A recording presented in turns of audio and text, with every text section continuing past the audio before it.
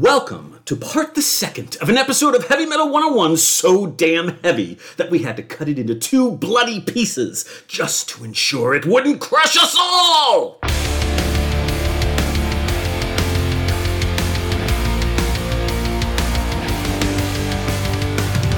John, this is our very first two-parter. I feel like we've hit some sort of a podcasting milestone, no? No. No? You're saying this is not anything? Saying you don't know how to write. What? Why? What do you mean? You control the structure. If this was meaningful to you, you could have done it whenever you wanted. Yes, but I didn't need to. Now things have just overflowed so powerfully that I couldn't resist. Failure of editing. I think it's the muse. Okay. It's the muse speaking to me in my dreams. Well, I am thoroughly enjoying this walk down memory lane, revisiting these wondrous foundational bands we had discussed back in Season 1, and looking in on just what had become of them as the 1980s began. I want more. Are you ready for more? Sure. I'm ready for 50% of more. All right. You couldn't handle any more than that? No. That would be too much more? Yeah. All right. So 50% of more. We can do that. All right, so in part one of this metallic behemoth, we discussed two absolute monuments of traditional metal, Black Sabbath's Heaven and Hell and Ozzy Osbourne's Blizzard of Oz, both of which you found adequate, reasonable, not impressive, but not bad. Sure, we'll take that. Okay, so now we're all caught up on how those fine lads from Birmingham all found their feet following Ozzy's bruising 1979 dismissal from Black Sabbath. This time around, we've got three tasks to accomplish. So first up, we're going to gently rough up a sacred cow. You see, we're going to discuss Judas Priest's monumental crossover into international superstardom via one of my least favorite of their albums, 1980's British Steel. This may get me into a bit of trouble, but don't worry. As a passionate Judas Priest fan, I promise I will be gentle. That said, John, I'm going to talk a little bit of trash. I don't do much of that here. Are you excited to hear me Does that mean critical? I have to be the positive person? Yes, you have to defend Judas Priest. God, I'm so bad at that. I know. We're very much looking forward to seeing how this plays out. I know that you're a contrarian by nature, so I imagine you'll be internally obligated to be positive. It'll be very hard to agree with you if it comes to that. Oh, yes. All right, this will be exciting. Breaking new ground. So next up, we're going to absolutely make John's day by rekindling his sweet, sweet romance with his much-beloved Motorhead, who released what was unarguably the most important album of their career in 1980 with Ace of Spades. Now this, on the other hand, is an album which I absolutely adore. John, Motorhead are back. Like one of Lemmy's majestic face moles, they just cannot be gotten rid of. I know you miss them, no? Is that a thing? You didn't know Lemmy had face moles? I don't know fucking anything about Lemmy. After doing how many episodes of this podcast, I still forget which band he was a part of. Why should I know that he had moles? Am I a terrible teacher or are you a terrible student? It can be both. Okay. As if all that weren't enough, we're going to finish things off a la Animal House with some quick montage-like peeks into what those other Heavy Metal 101 Season 1 bands were up to in and around 1980. There were many changes afoot, and we'll do sort of a Where Are They Now 1980 edition. So we're busy. There's much to do, and it'll be fun! You ready for some fucking fun?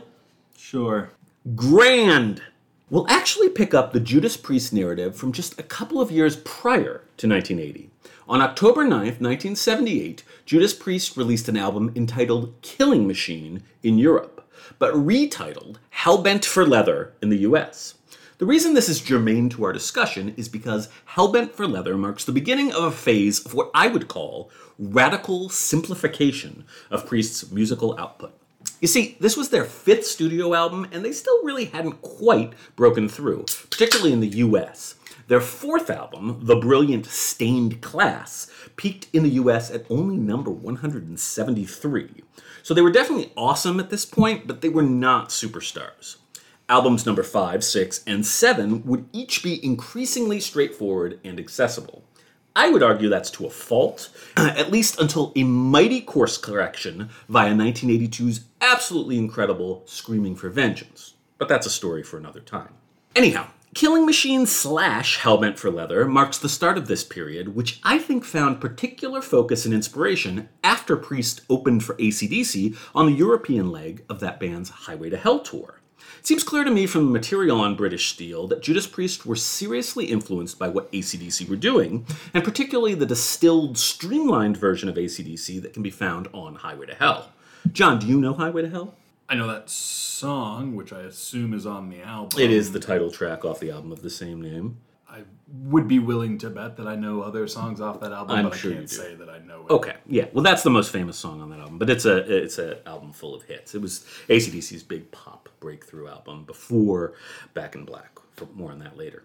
Funnily enough, I'd actually describe Highway to Hell as AC/DC's British Steel. I think super producer Mutt Lange smoothed out just a few too many of AC/DC's awesomely rough edges and left them with a sound that had distinctly more popular appeal but was less interesting than their prior work. It's a great album, but it's my least favorite AC/DC with singer Bon Scott.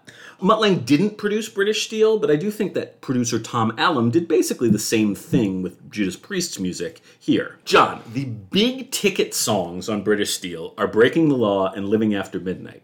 Oh, God, are they really? Yeah, those were the hits. Those were the I two. get one of those, but oof. Yeah. Had you heard those songs before No. this? You hadn't heard either of them? No. Oh, my. Wow.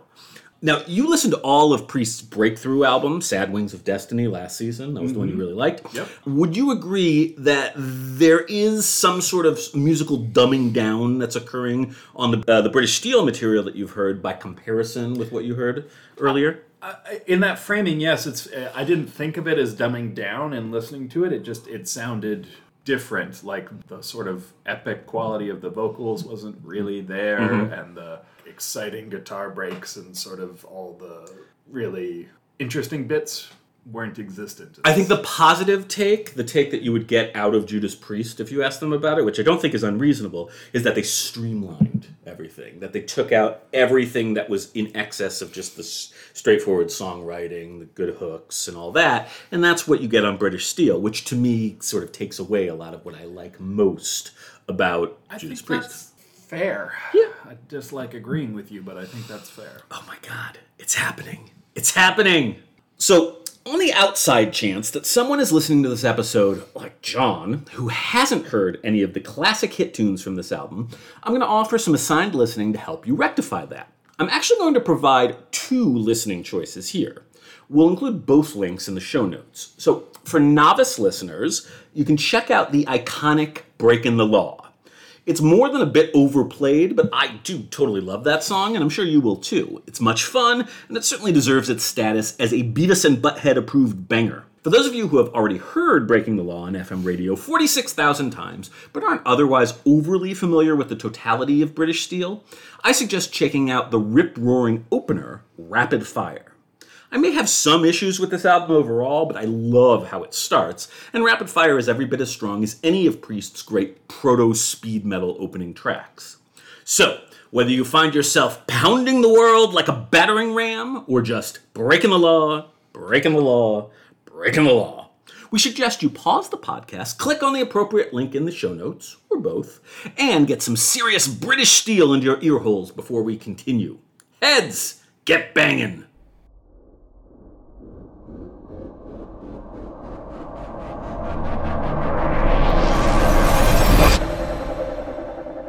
So look, I am not here to tell anybody who loves this album, and there are many people who love this album, that there's anything wrong with them or it. By any reasonable standard, this is a classic metal album. It just so happens that this more stripped down and accessible Priest, as found herein, it's less suited to my own tastes than much of their music that came before, or frankly after. That doesn't mean that I don't scream along with these tunes when I see them played live, just like any other self-respecting Judas Priest fan. I am just not in love with this album in the same way that I am in love with so much of their work. But, for the record, I do love both Rapid Fire and Breaking the Law. Great songs. John, these were both on your playlist, and we also just watched the absolutely fabulous narrative video, short-form video for Breaking the Law. What did you think of all that? Yeah, I mean, look, they're good songs. Mm-hmm. Very memorable, right? Great hooks. They're very catchy. Yeah. They're very catchy songs. Breaking the Law has been stuck in my head for a while now. Yeah. But I do miss the sort of trimmed fat that they have Yeah, removed. the expansive, I don't like progressive rock very much, but Judas Priest's progressive side really is very effective, I think. They're very good at that. Now, the song that I put on your playlist that I think you actually really fell in love with, which is quite possibly my own favorite tune on British Steel, was The Rage. You really liked that one, right? I did really like this one. For the first time in the history of my assigned listening for this podcast, I voluntarily stopped and listened to this song multiple times. Wow. Including just like the first 30 seconds. I listened to the first 30 seconds like 4 times. You like the Reggae Priest? Well, the way that they slide into their groove, and it just doesn't feel right until it does, is really satisfying. Yeah, it's pretty cool. This is the first, I'll talk about this explicitly in a minute, but Dave Holland, who's really the Judas Priest drummer for the entire 80s, this is his first album with them, and I think he is a very good establisher of grooves. I think that's something that he really excels at. And you particularly hear that in The Rage. The other thing I'd say about The Rage is that probably my biggest problem with British Steel, you alluded to this earlier, is that Rob Halford's vocals are very subdued by his standards. You know, there's very little of the upper register particularly, and you don't get a ton of it in The Rage, but I think The Rage is definitely the biggest vocal performance on the album. So yeah, it's a great song.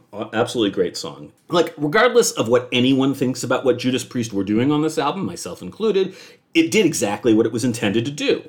British Steel made Judas Priest into international superstars, finally breaking them in the US, where it went platinum. That's 1 million copies to you and I. And it hit number 34 on the US charts. Perfectly respectable. It made it all the way to number 4 on the UK charts. So that's a goddamn hit heavy metal record. Let's cover just a few other important details about British Steel before we move on to your most favorite band, which we won't talk about at too much length because I don't want you to get the hives or anything. British Steel was released on April 14th, 1980, 1 week prior to Black Sabbath's Heaven and Hell. This was an excellent April in classic heavy metal. The lineup featured the 4 usual suspects: Rob Halford, voice, K.K. Downing and Glenn Tipton on dueling lead guitars, and bassist Ian Hill. This was, as I mentioned previously, the first Priest album for drummer Dave Holland, who would go on to play on all of their albums released in the 1980s before leaving in 1989 due to, quote, personal problems. Ooh, I have a fun fact. John, were you aware that at one point in his life, guitarist Glenn Tipton actually worked for the actual British Steel Corporation for 5 years? No!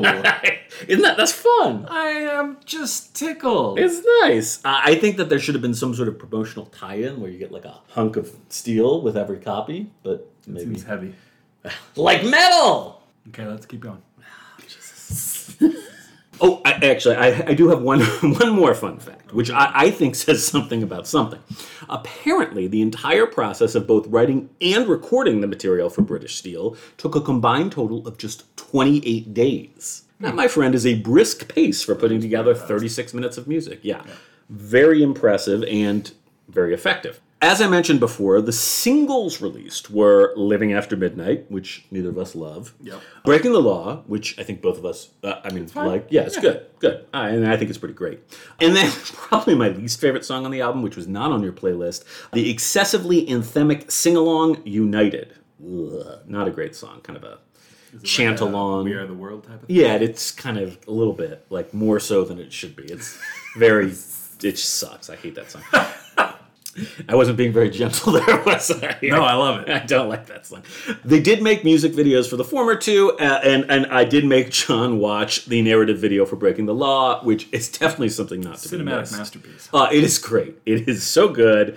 It features the band breaking into a bank, holding everyone up with their guitars and loud, shredding heavy metal music, and for some reason or another, stealing their own gold record for British Steel from a safe, which I thought was a weird there's denouement. also like 85 different shades of beige. Oh yeah, lots of beige and that weird effect where The classic. I don't know what is this? I don't know where all the colors get all like it's like you're watching a Distorted. porn station you don't get kind of thing, like where everything mixes together. Wow, a TV station you Oh, don't get. What? I get decade yeah, I did you forgot. I forgot that you're super young. Wow, you you're probably just, know. like so old. I spent so much time watching porn stations I didn't get. It was like the thing to do. But I digress. Picturing 13-year-old Eric, like in the living room, Listening to at heavy midnight metal. while his parents are asleep, like peeking over his shoulder, watching fuzzy porn that he's stolen from the neighbors. That's so true. So very true. Because the video is so awesome, I'm going to include a link for it in our show notes. I think it will substantially improve the lives of anyone who watches it, which is certainly one of our goals here at Heavy Metal 101. Having just watched it, my life feels improved. You seem cheerier, I think, than you definitely were. in a better mood. Yeah, good. I should note that Judas Priest actually took a still rather unknown Iron Maiden out on the first leg of their British Steel tour, which was a huge boon for those nice young fellows. John, could you imagine a world where Judas Priest and Iron Maiden are playing on the same damn concert? That must be what Heavy Metal Valhalla is like. You really just hate Metallica, don't you? I like Metallica. I think I might mention them in this episode. You said Metallic at one point. Well, they're gonna come up. God. Metallica will come up. They weren't even formed yet. It's 1980. You've been talking to Uzman too much. So that's British Steel in a nutshell. It is not my favorite album, but it is historically important, and all of you should listen and come to your own conclusions. John, any questions or thoughts about British Steel? No. Moving on! John, can we Eric. talk? Can we be real for a sec? If we must. I don't want to cause you physical or spiritual pain. Too late. Keep going. Okay. But it's once more it's time to talk about Motorhead. Can we do that? Do we need a safe word? No, it's fine. Well, I'll just throw myself out the window. I'm going to provide you with a safe word anyway. A safe phrase, if you will. The safe phrase is banana hammock. Did you just want to say banana hammock on the radio? Is that you just felt the need to do that? I enjoyed saying banana hammock on the radio. Your parents listen to this. I don't know if this is a radio. Is this count as a radio? Yeah, sure. All right. Banana hammock. Okay. Okay. Motorhead really and truly are the founding fathers of thrash metal, and their direct, crucial influence on a little band called Metallica. John really, really wanted me to mention Metallica. Ensures them an especially important place in heavy metal history. That, and the fact that their music is awesome, and they had one of the most iconic frontmen in rock history. Let's get our music on immediately. The entire album, Ace of Spades, is great through and through, but there are a few heavy songs more iconic than the opening title track, and if you aren't completely, utterly, and totally familiar with it, then that is your assigned listening. I'm going to be totally honest. If you don't know that song, you genuinely have been living under a rock. Yeah. Because even I knew that. So you didn't know Breaking the Law. You hadn't heard that song, but you were familiar with Ace of Spades. Part of this. Okay. I think it's part of that same iconic Tony Hawk Oh, soundtrack. okay, yeah, it's a very iconic song.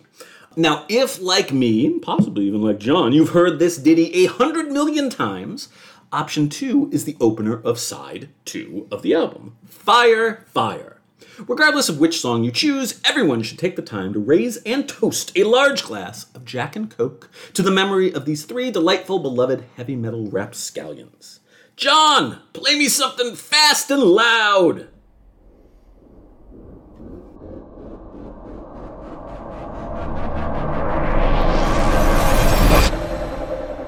So, I know you've had your issues with Motorhead in the past, but those are great songs, aren't they?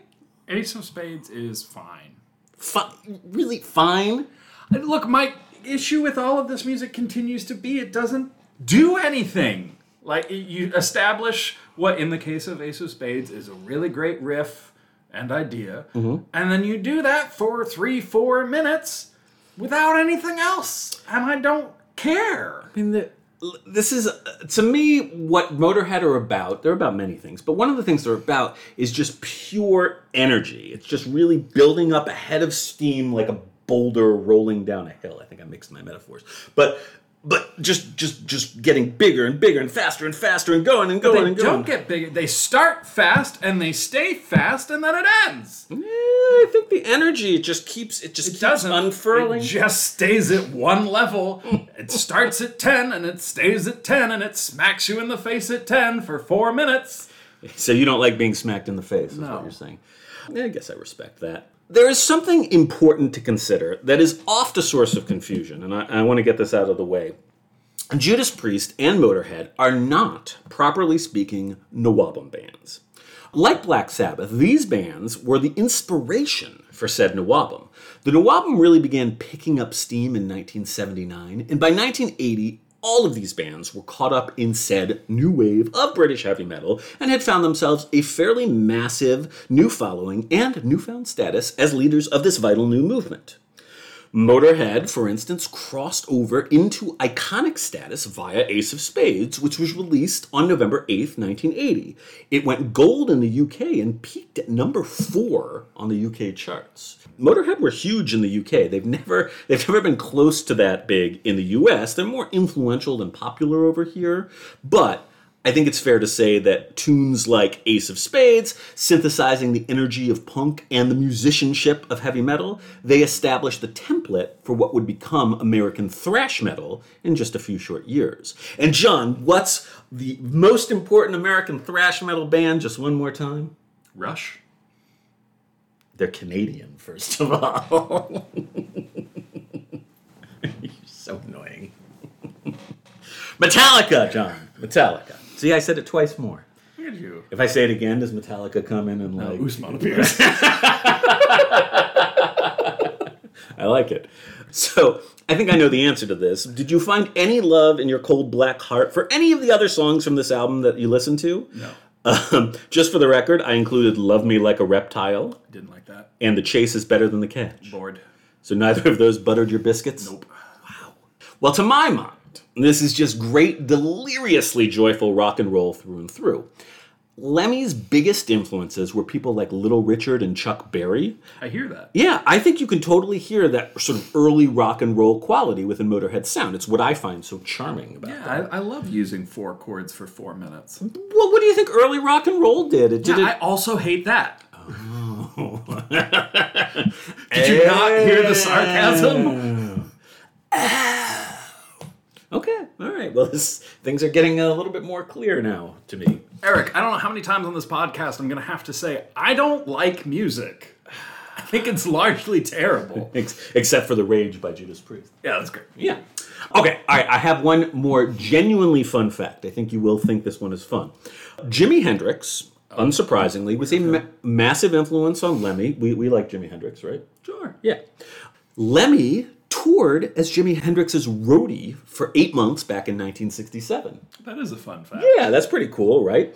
And now, apparently, it was Jimi Hendrix who suggested to Lemmy that he drop playing guitar and switch over to the bass. Huh. Yeah. He's like, hey, you suck. Go play bass. Probably, yeah.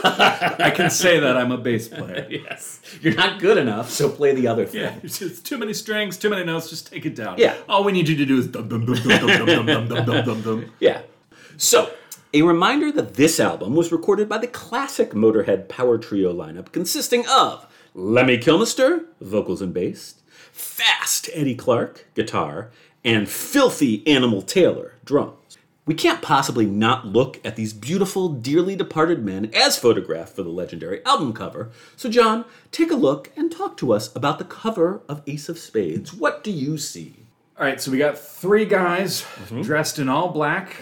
2 of them are wearing cowboy hats. One of them has a tan poncho. They appear to be standing on what looks to be one of those poorly cut out sides of the roads. Like, you could call it a desert, except it's at a weird slope, which implies not desert. Good eye, good It's eye. a bright, sunny day. We clearly haven't reached the punk era and the 90s yet, because they are all actually looking at the camera. Oh, yeah. They're not trying to, like, that kind of cool. Yeah, no. They're trying to intimidate you. It's a different kind Is of that cool. what it is? Yeah. Okay. Yeah. Picture, like, the 3 amigos, but in black. And kind of stinky. Don't they look smelly? I think they look smelly. You know, the first guy looks, the person Filthy down left, animal? Yes, he looks smelly. Yeah. To my mind, you can practically smell this album cover. So, as we said, that's Filthy Animal in the front, Lemmy is the one in the middle, and then out there on the right is Fast Eddie. So they went with a Western theme, which comes out of the song Shoot You in the Back, which I didn't include on your playlist. It's a great tune. It's amusing to note that this photograph was not shot in the desert, which you sort of made note of. Rather, it's a sandstone quarry just outside of London. Apparently, the blue sky that you mentioned had to be airbrushed in, as it was a typically gray UK day during the photo shoot. Love that. Yeah, I think that's pretty fun. The key idea to keep in mind with what we've discussed thus far on these past 2 episodes is that Black Sabbath, Judas Priest, and Motorhead were three foundational British heavy metal bands from the 1970s who influenced the generation of bands that were part of what was to become known as the new wave of British heavy metal. Artistically and commercially, these bands were all swept up in that wave, and all of them, including Ozzy Osbourne's solo work, were extremely well situated as established artists making excellent music in the year 1980. John, do you have any questions about any of this before we just take a brief peek in on a few of our other season number 1 friends and see what they were up to in 1980? No, I can't wait to return to our old friends and buddies. Now, you have to admit, I was pretty gentle there with the Motorhead, right? That was quick. Yeah. Yeah. I care. I do.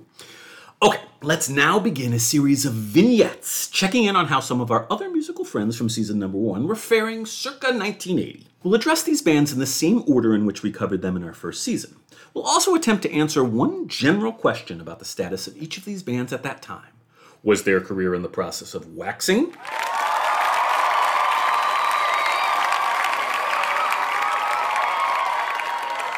As was the case of all the bands we've discussed thus far, or were they waning?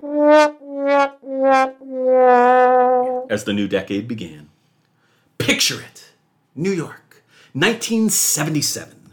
An alcoholically debilitated Alice Cooper checks himself into a sanitarium in an effort to get sober, which apparently did help him kick the booze, though he was soon to develop a massive cocaine habit. Yay! That's how that went. John, are you team alcoholism or team cocaine addiction? I guess if I have to... Wait, are we talking about in general or in reference to Alice Cooper? Let's go with in general. In general, I think, I'm more of an alcohol guy than I am a cocaine guy. I don't see you being a cocaine. Cocaine.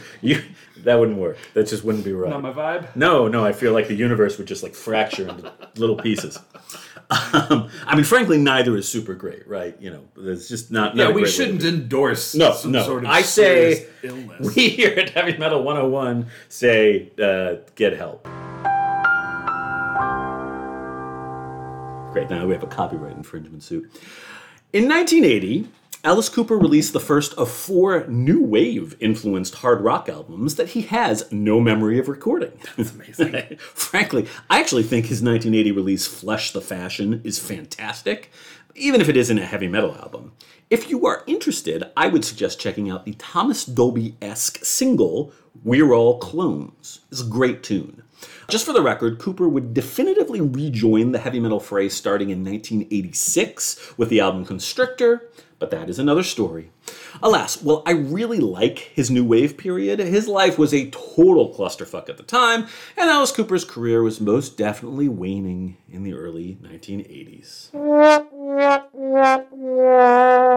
Now, John, since we all know that the show is really just about my life and times as a vigorous, youthful teenager, I'm assuming that you remember the very most favorite band of my youth, right? Right? Oh my God. Is it Poison? Oh my God. Kiss! Oh, Yes! Jesus. Did we talk about that? Yes! Oh, I forgot. I know, it's a good episode. We talked about Alice Cooper, we talked about Kiss. We're going in order here. This should spring... I don't remember. Oh, God, does that mean we're going to have to talk about death again? No, we're not going to talk about death. They were not doing anything in 1980. They were 9. Perfect. Anyway, shut up. All right, look, we've obviously got to catch up with my beloved Kiss. Unfortunately, our heroes had grown increasingly fractious by the time they each released solo albums in 1978. And by 1979... Even the drummer. Yikes. I know, it's so bad. By 1979, when they released my much-adored disco-inflected Dynasty, drummer Peter Criss had most of both of his feet out the door. In fact, despite still being featured on the album cover, the Catman performed on only one song on Dynasty, singing and drumming on the track Dirty Living.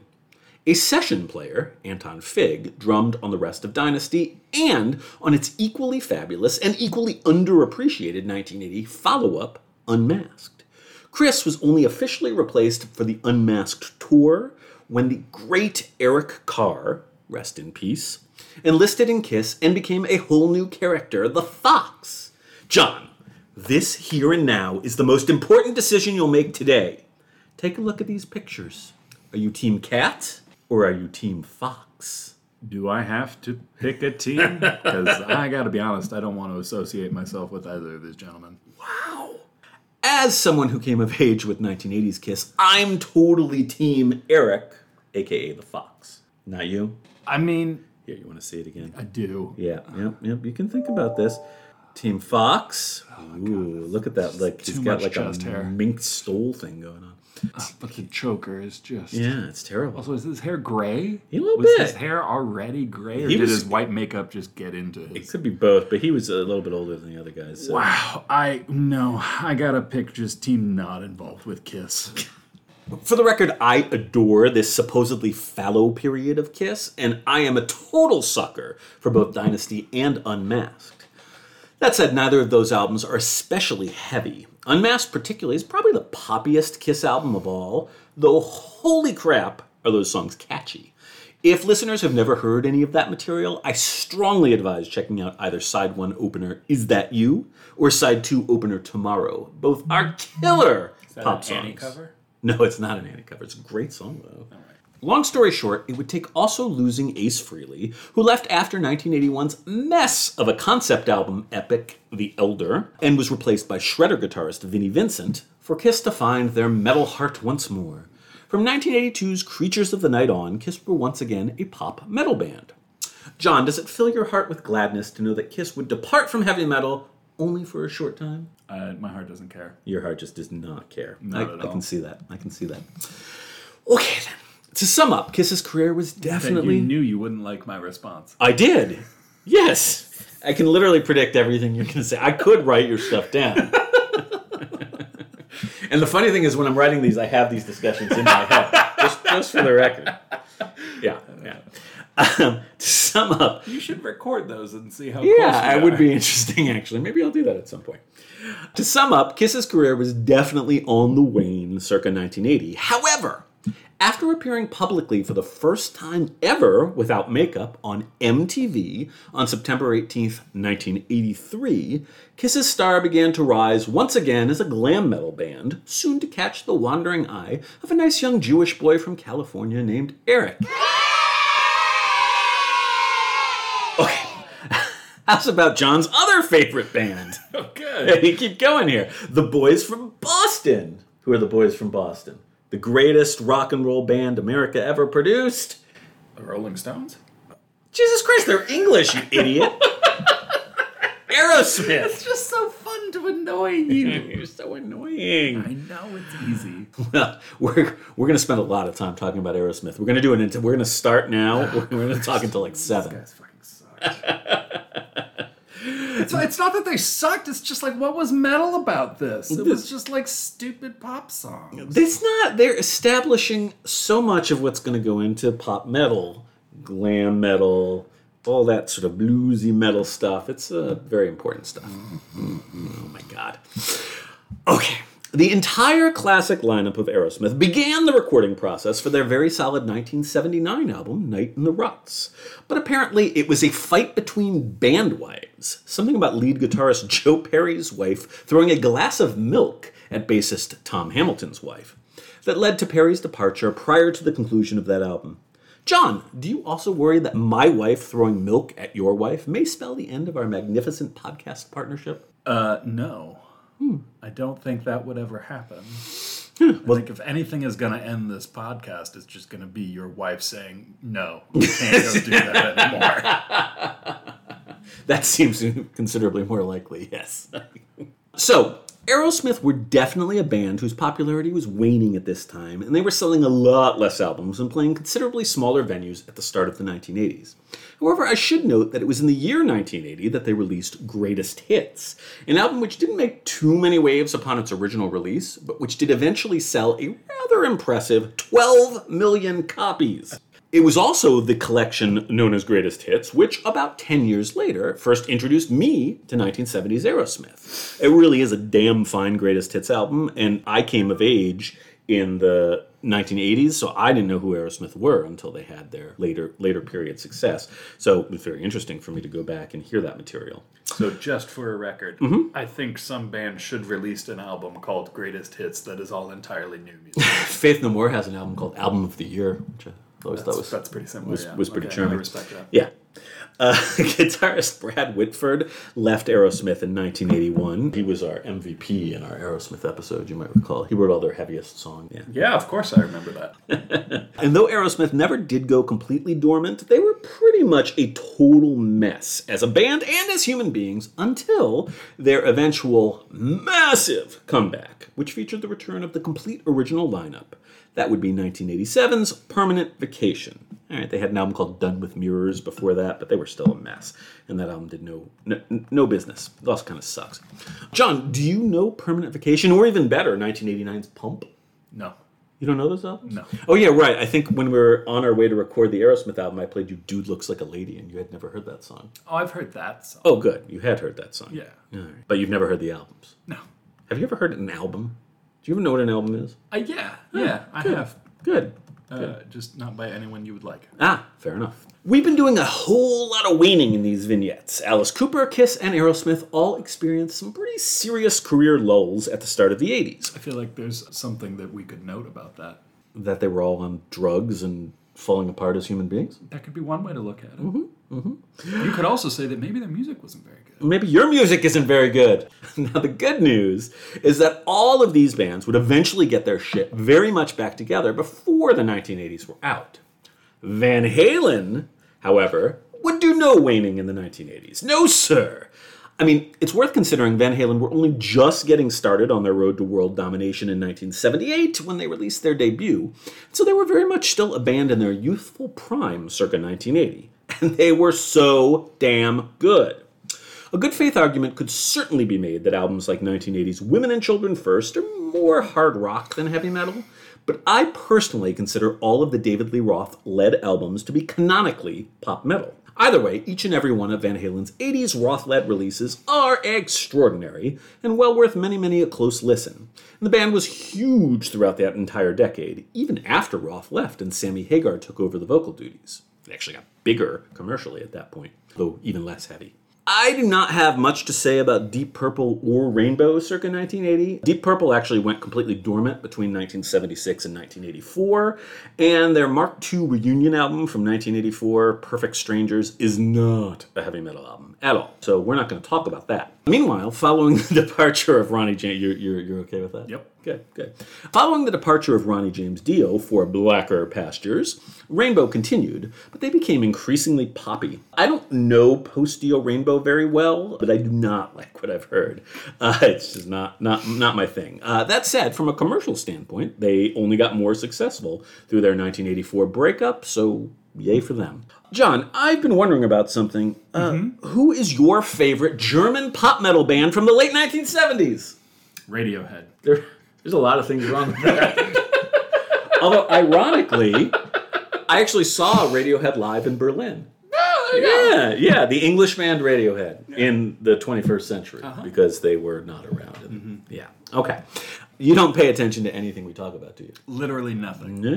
No. Well, everybody else's favorite German pop metal band from the late 1970s is the Scorpions, yeah? They were only just beginning to truly hit their pop metal stride with 1979's Love Drive. The 1980s Animal Magnetism, it continued to consolidate their status as pop metal masters, and I suggest checking out the single The Zoo if you're not familiar with this era of their work. You familiar with Animal Magnetism? No. No, I didn't think so. I bet you know Rock You Like a Hurricane, though. From I do know Rock Love at First Sting. That's a little bit later, but great album. Scorpions wouldn't truly perfect their formula until 1982's Blackout, but from 1979 to 1984's Love at First Sting, the Scorpions were in the process of getting ever bigger and ever better with each successive release. Theirs was a career that was most definitely waxing.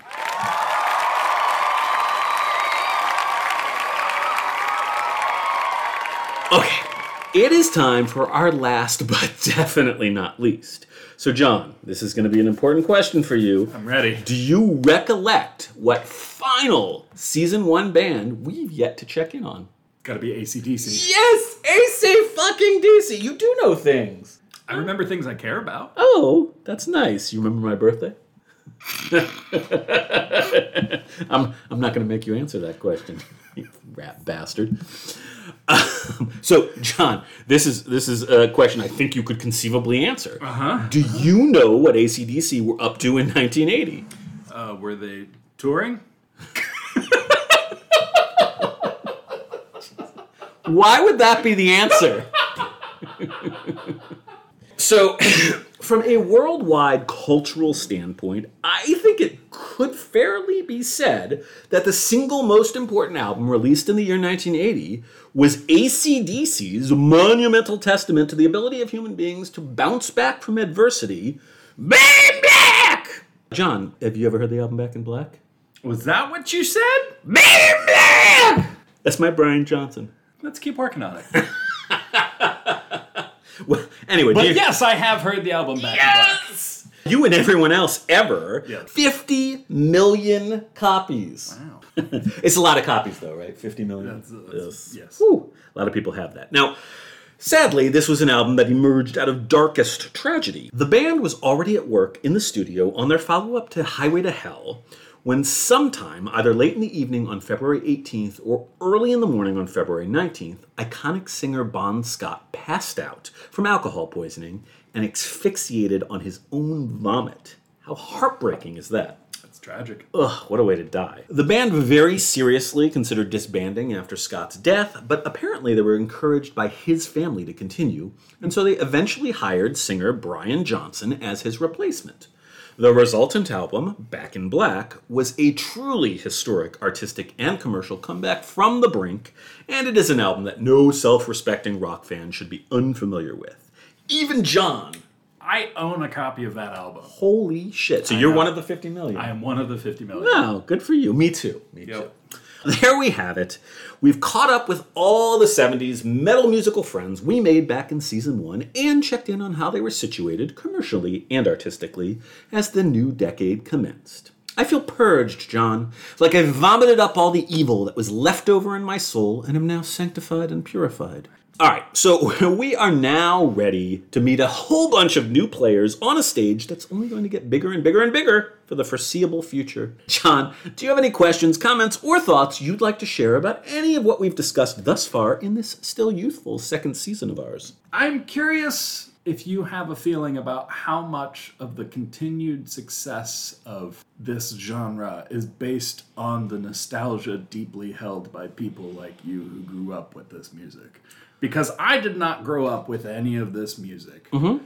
And I know people my age and people younger than me who did grow up with this music and do feel very strongly about it. But as someone who did not, when I try to listen to it, there is nothing about it that appeals to me in any way, be it the subject matter, the musical style. Like, there's nothing about it that I understand as to why someone would want to listen to this. Mm-hmm. And I'm just wondering if it isn't like you grew up with this and it takes you back to a better time in your life and that's why you love it. Well, I'll answer that in two ways. So first of all, yeah, look, there's no question about that popular music is totally bound up in the specific time and place from which it came. And those of us who came up with that popular music, we're gonna have a tremendous amount of nostalgic connection for it, right? I think it's possible to love this music just as much as someone who grew up with it, but part of why someone my age loves this music is because I grew up with it. There's no question, and to say otherwise would be disingenuous. That said, and I think you know this, I spend a lot of my time, probably actually way more of my time, listening to contemporary heavy metal music that I didn't at all grow up with, and I love that music. I have, I guess, a nostalgic frame of reference for where it came from that probably helps me to appreciate it. But if I'm listening to, a 6 Feet Under, death metal album from 2016, I'm not listening to it nostalgic. I think both things can be true. In other words, I think that, yes, I and probably a lot of our podcast listeners have a tremendous amount of nostalgic attachment to this music, and that informs how we listen to some of it. And some of it probably is shittier than others of it. But then, of course, on the other side of the spectrum, there's a lot of amazing music. You're being a little bit dishonest, because I know that some of this music you've actually liked. I know that you liked Judas Priest. I know you really liked The Rage just now. The Rage. Yeah. I know that you like AC/DC. I know, you weren't doing much in 1980, but you liked the album Back in Black. So I think that we can't ignore nostalgia. But I think it's fair to say that there is more to this music as a huge body of work than just nostalgia. Some of it may be much more effective if you're attached to it nostalgically, but some of it's just damn fine music. I mean, certainly, Black Sabbath's Paranoid. I didn't grow up with Black Sabbath's Paranoid. I was -4 when that album. I was -6 when that album came out. Yeah, but I should clarify. I don't mean like growing up with in the sense that like you were literally alive when it was coming out. But you were exposed to it at the age when. Yeah. I mean, that's definitely important. It's definitely easier to get into music when you're an adolescent and a teen. It just is. There's no question. But I don't think it's impossible to get into it otherwise. I just think it's easier. Yeah. I mean, I agree with that. Yeah. You feel good about all this? Yeah. I think as we go further, I think you're gonna find more music you don't like, and you're gonna find more music you do like. I look forward to the next band that I like. I don't suspect we're going to talk about it anytime soon. Stay tuned. Well, why don't we remind all the fine folks who are listening, all these nostalgic listeners, how they can get a hold of us with their bottomless well of wry, insightful commentary and their absolute hatred for all the shit you say. Yeah. Please feel free to tell me how dumb you think my opinions are at our email address, heavymetal101podcast@gmail.com, or you can leave us a voice message where you curse me out at anchor.fm/heavymetal101podcast, or you can find, it says us, but it's just Eric. You can find Eric on social media through Facebook at heavymetal101podcast, Twitter at heavy_101, or on Instagram at heavymetal101podcast. If you insult John in a way that I find amusing, I will definitely pass it along to him. So please feel free to do so on any of those outlets. You also can and should tell all of your friends about how much you love our weird little podcast, or perhaps you might even consider sharing a link or two on your own social media so that we can welcome new friends into our devilish oral death cult. Meanwhile, John, could you sing us out via You Shook Me All Night Long, but rearranged as a heartfelt ballad dedicated to the memory of Bon Scott? You shook me all night long.